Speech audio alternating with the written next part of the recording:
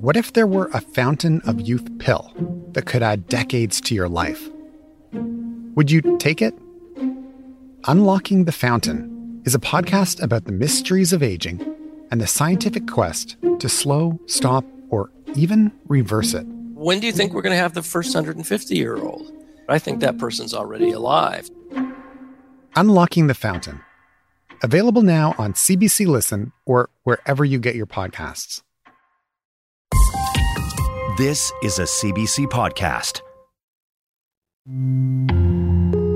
There are climate deniers who come out of the woodwork. Sometimes there's racism involved, saying like I'm some kind of spy for China. From time to time, the phrase high alert comes to the house, and that means being very diligent on who comes in, who goes out. They launched a campaign against me. Full-out websites, billboards, vitriol. Meet Melissa, Judy, and Tzeporah. These three women have a lot in common. They're activists working to curb climate change by taking on fossil fuels. They do this because of the unequivocal scientific evidence that says oil, gas, and coal are the major causes of global warming. And for all three, this work takes an enormous toll. Misogynist attacks and the sexism and the death threats started to increase dramatically. They're not alone. Back in 2019, former Climate Minister Catherine McKenna was assigned an RCMP security detail after an increase in threats made against her. She was walking with her kids. A man pulled a car up slowly, stopping beside them, rolled down his window and yelled, "F you, Climate Barbie." There were so many threats, McKenna had to get plainclothes officers in the background as she campaigned. At the time, she said misogyny and climate denial seemed to go together. Coming to my office, other people having to see this, these women who work in my office, who volunteer. It's not just about my safety, it's just about what kind of country we want.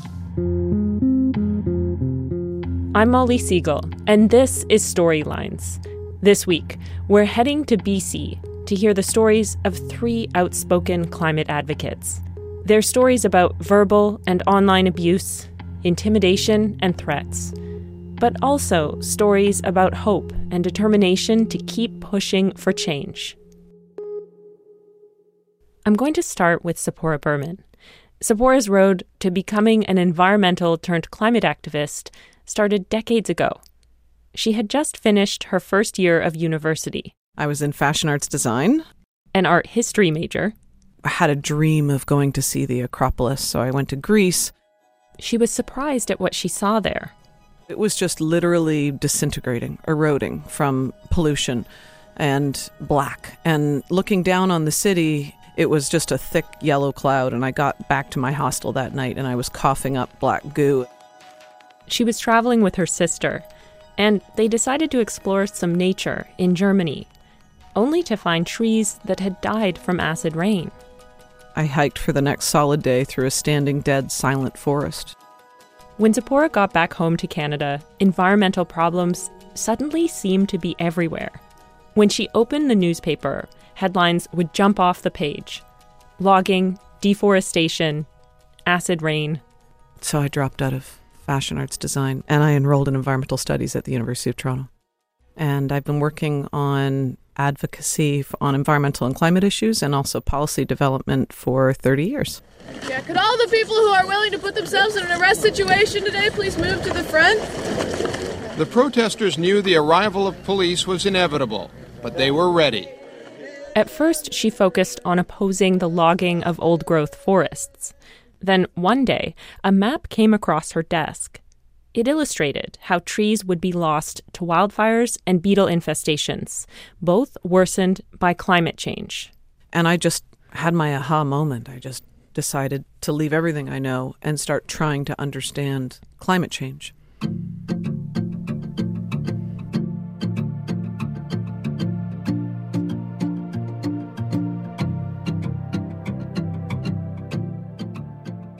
What you're asking me is when I became a land defender, but I think I was born into it. White Kakaitap, which means hello everyone. I'm Jihunach, which is a red hummingbird, and I'm from the unceded territory of Secwepemc Ulu, which is one of the largest nations in so-called British Columbia, so-called Canada. And I've been a long-time advocate and political leader. Judy Wilson is a vocal advocate for land, for water, and for taking action to mitigate climate change. She was the chief of the Nisconlith Indian Band, and before that, a counselor. She's also worked with the Union of British Columbia Indian Chiefs. But her awareness of environment and her work to protect it didn't start there. We always understood when we were growing up that the land sustains us. You know, the land takes care of us and we take care of the land. There's a reciprocal relationship.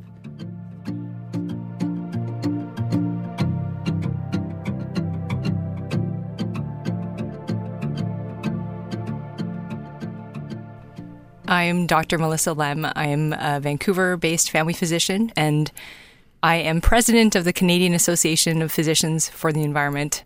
I have been advocating at the intersection of nature and health for over a decade. Dr. Melissa Lem didn't really focus on climate change until she had her son in the fall of 2014.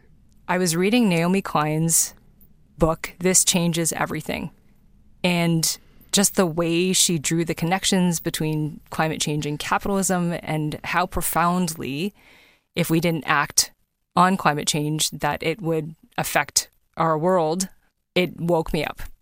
And so my son was 3 months old, and that was the moment I thought, okay, I need to start taking action on this because he's not going to have a healthy future unless I do. So when she and her family moved to BC, she decided it was time for climate action. I think about it every day when I spend time with my son, when I see patients who are having asthma attacks during wildfire smoke. Planetary health is constantly at the top of my mind. For Dr. Melissa Lem, talking publicly about climate change was outside of her comfort zone. So doctors are pretty small C conservative people. Like, we tend not to ruffle feathers that much, like the majority of doctors. But working on the board for the Canadian Association of Physicians for the Environment, she started speaking out about natural gas. The majority of natural gas is fracked, and fracking is linked to health problems. Gas stoves in homes can make asthma worse, and the combustion of natural gas contributes to global warming. And so what we did was we planned a campaign where we would buy these massive billboards that pointed out the harmful health effects of natural gas in how we were using it in our everyday lives. The campaign made headlines, and Melissa started to speak publicly and to the media more frequently, posting on Twitter, now called X, and that's when it started.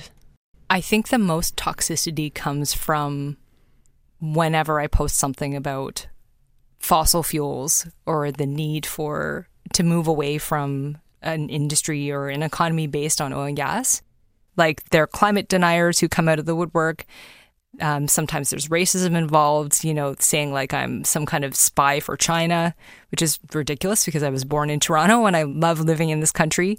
There's just a lot of abuse that comes out. There's research backing this up too, that women tend to be more abused than men, especially racialized women, especially on social media. In July 2023, things got even more tense online. British Columbia was in the middle of its worst wildfire season to date. People living in communities cloaked in smoke were suffering. And there was a boy, Carter Vi, who had asthma, and he ended up dying from an asthma attack, probably brought on by wildfire smoke. And a request came through for me to do an interview about what had happened with Carter. I did this interview, and I actually remember being quite emotional during the interview because I have a son who's 8 years old. And so I could, as a parent, I could see my son in this boy. July 18th.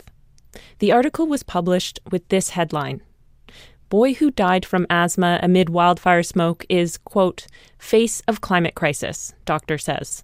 And it got a lot of attention, a lot of negative attention, as these articles typically do. Dr. Melissa Lem became a target. But there was one particular retweet of the article from a prominent person that really unleashed the vitriol against her. I don't know if I want to name names because this person has a really massive and rabid following, but it was someone who did not agree with her. That just unleashed a huge torrent of abuse, hundreds of comments saying that like, I should be fired, that doctor should be fired, you're corrupt and you're compromised.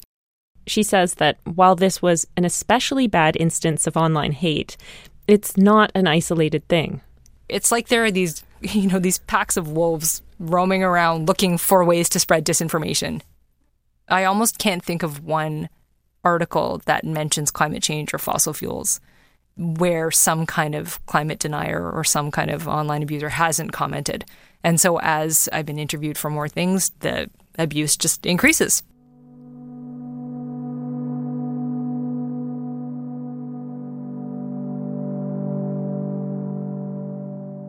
Every single week, I think to myself, I need to say no more. But everything seems so important. I'm a family physician. The whole point of my work is to help people and to keep people healthy. And so it's hard to say no. There have been tons of late nights, days on the weekend where I have these grand plans to go to the park with my son all day and hang out in the sunshine. But it doesn't happen because I'm answering emails for hours and hours and hours. I do think sometimes, because of how passionate I am about this work, that I'm missing my son's childhood. Sorry, I totally have to take a break down because I'm going to cry.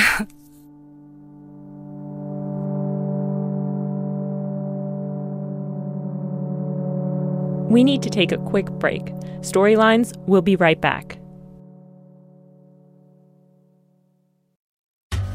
I'm Jonathan Goldstein, host of Wiretap. Each week you're invited to listen in on my telephone conversations, whether funny, sad, wistful, or even slightly strange.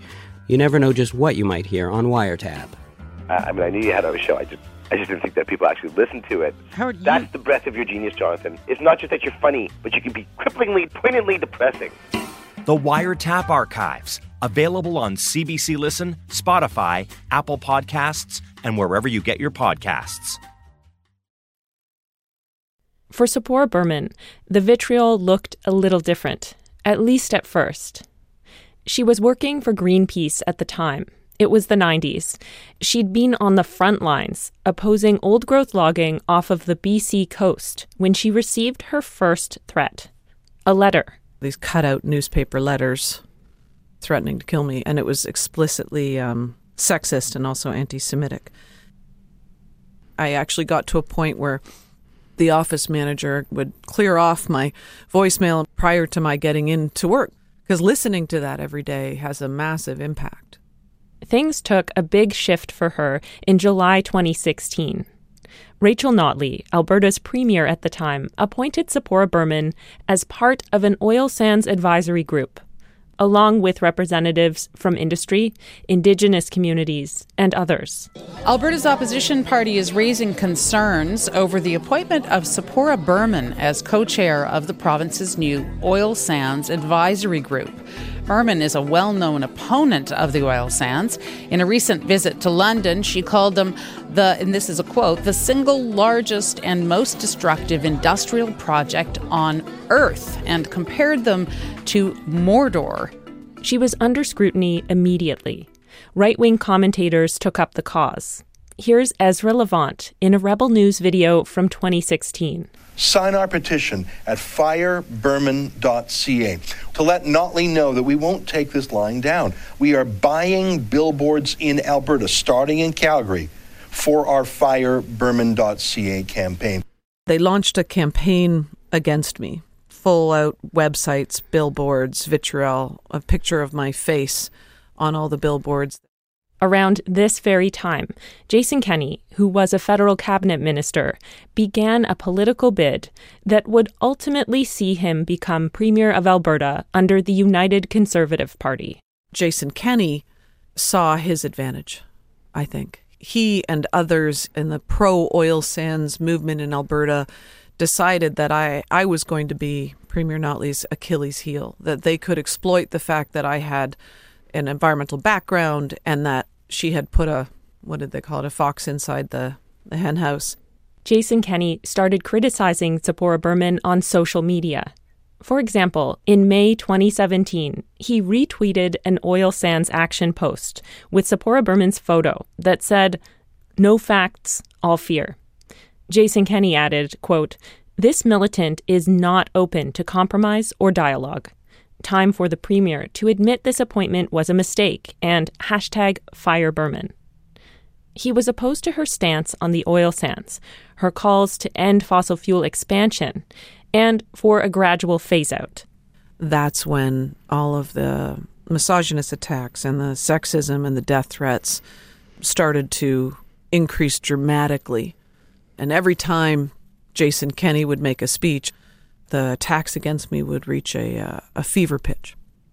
So it was during that period that I started getting some pretty explicit attacks online and then a couple of calls from people who said that they were watching me and that I was going to be sorry for what I was doing, and then would say very explicit sexual things. And during one of those calls, the person who was calling me described the building I was walking out of and the dress I was wearing. Tzeporah says she did report some of this to the RCMP, but felt she wasn't taken seriously. I asked the RCMP for details on the complaints, but they said they couldn't locate them. In June 2017, Tzeporah was among 5 members who were let go from the Oil Sands Advisory Group. Still, she says the harassment continued. She describes an incident at the Edmonton airport when a man grabbed her and shook her. There was media coverage at the time. The RCMP could not find a record of this being reported. Then there was an event in June 2019 at the Alberta government's Canadian Energy Centre. A man named Robbie Picard, with a group called Oil Sands Strong, took the stage to introduce Jason Kenney, who had recently been elected Premier of Alberta. I believe one of the biggest mistakes ever made in Alberta was hiring Tzeporah Berman to the Oil Sands Advisory Committee.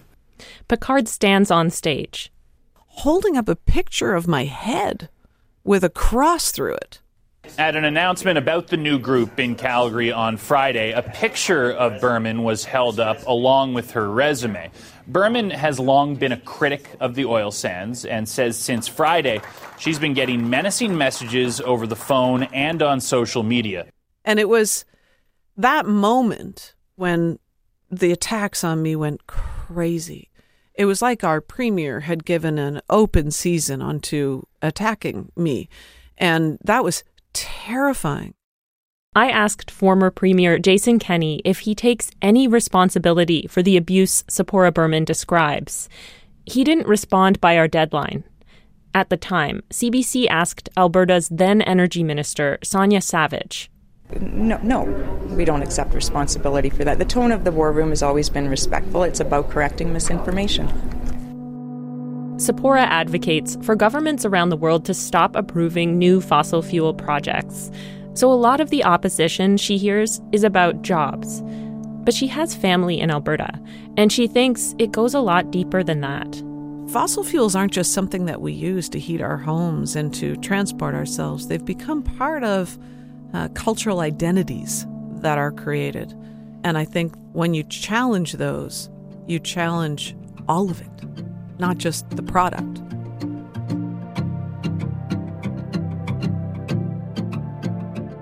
In 2013, Kinder Morgan applied to twin the Trans Mountain Pipeline. The expansion would nearly triple the amount of oil being sent from Edmonton to its marine terminal in Burnaby, BC. Nisconlith, near Kamloops, is on its route. At the time, Judy Wilson was the chief of the Nisconlith Indian Band. It didn't make sense to me because in our Secwepemc territory, it would cross a lot of waterways, and it's really difficult to clean up that heavy bitumen. Why would we risk our water and all that depend on the water, including ourselves, for big oil? In May 2018, the federal government announced it had a deal with Kinder Morgan. it would pay $4.5 billion to buy the pipeline and take over the expansion project. In a statement from the time, the federal government said it would protect, quote, thousands of jobs in Alberta and British Columbia. As a political leader, Judy Wilson was on the front lines and speaking out against this decision. Prime Minister, when you're talking about the United Nations and you're going to go along with the self-determination and the consent, why wasn't that applied with the Trans Mountain Pipeline that's going through 513 kilometers of our territory? There was no consent. This is from 2018 at an Assembly of First Nations meeting. It's not a proper process at all. We have to get to a proper process of consent, Prime Minister. I appreciate those words very much, Judy. Thank you for... Judy Wilson says her opposition was not well received by everyone. She describes a 6-month period in which she says she started noticing weird things. Well, I was being followed, like when I was in my vehicle or people were driving me around. So you obviously, and sometimes they would make it obviously that they're following you, and sometimes you just felt somebody was watching you. And I guess the biggest one for me was that really drove home was when my youngest child said they saw a camouflaged, tall person outside my patio at 4 a.m. Like, why would they be there? I had a sense people were in my home. She says it seemed like people had gone through her belongings. Like a lot of weird, unusual things like that. She also says her tires were slashed 6 times during this period. It was hard for her not to connect these things to her activism. She had heard stories from other Indigenous land defenders. A lot of people that stand up for the land or the water or are speaking about the climate crisis, they get targeted. For example, she mentions a group of Indigenous women land defenders who set up an encampment of tiny homes on Secwepemc territory. Like Judy, they were opposing the expansion of the Trans Mountain Pipeline. In April 2020, the land defenders say 4 strangers showed up, quote, unexpectedly, and damaged the encampment, including ramming a truck into one of the houses. Amnesty International published a letter to the province of BC, voicing its concerns about the incident. The human rights organization has continued to monitor the safety of Indigenous land defenders. Amnesty says these types of incidents are a trend it's noticing in Canada. Keti Nivyabandi is a Secretary General with Amnesty International Canada. We see Indigenous women and also Two-Spirit and gender diverse individuals experiencing surveillance, criminalization, and racism. That is accurate to say that they have no avenue for protection in police or law enforcement here in Canada. In an email, RCMP Sergeant Kim Chamberlain said police's role, quote, includes protecting protesters' rights to peaceful, lawful, and safe demonstration.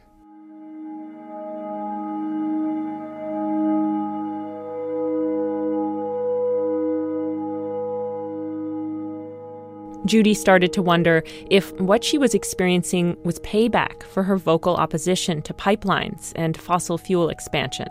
Do they connect? Do they not connect? You just don't know. Judy's kids are older now, but at the time, her youngest child was around 18. At times I say we're on high alert. And that means locking the doors. That means being very diligent on who comes in, who goes out. That means being extra careful. And if they notice anything, to let me know right away. Eventually, she says she had her children and grandson stay somewhere else. I don't know if it was a surprise to them because, I've been involved in so much frontline activity or rallies or, on the news type of thing. And they knew, this backlash, it comes with that territory, right? I asked Judy Wilson if she reported any of these weird incidents to police.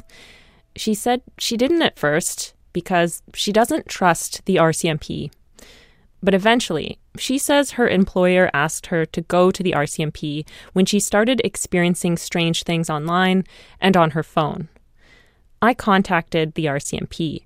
Sergeant Barry Kennedy says Judy Wilson was the victim of an internet scam and says she didn't mention slashed tires or suspicious activity at her home in that complaint.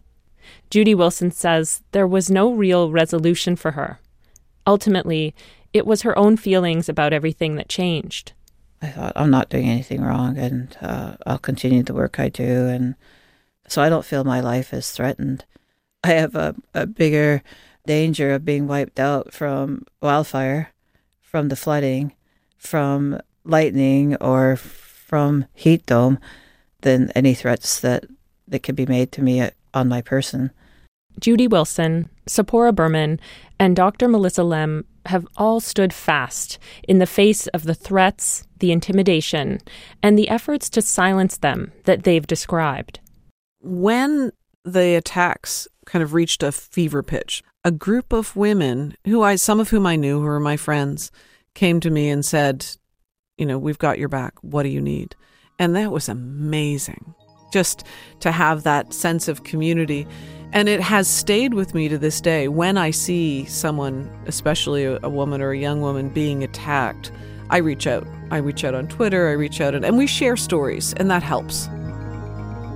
We definitely have these kinds of conversations because we have so many of the same struggles. And some of the best advice I've had has come from some of my colleagues who have been through the same sort of thing. But yeah, we have these conversations. We sometimes roll our eyes, sometimes complain, sometimes laugh about things that different people have said and how ridiculous it can sound, but also how it's our job to advocate for these people's health too. It doesn't matter, it doesn't matter what you believe. It's important to take care of yourself. Self-love, of course, self-care, the ceremonies and the prayers and, our medicines, that brings the balance to you. And that's how you know about the teachings and the truth. So when you have that, you can stand up to anything.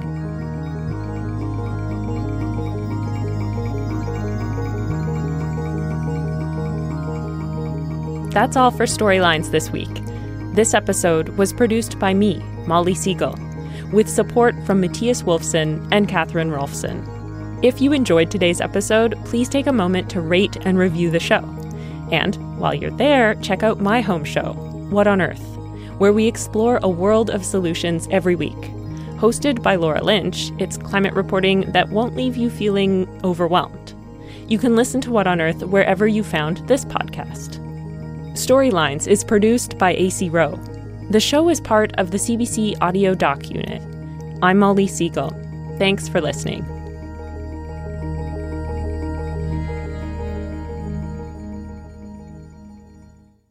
For more CBC podcasts, go to cbc.ca/podcasts.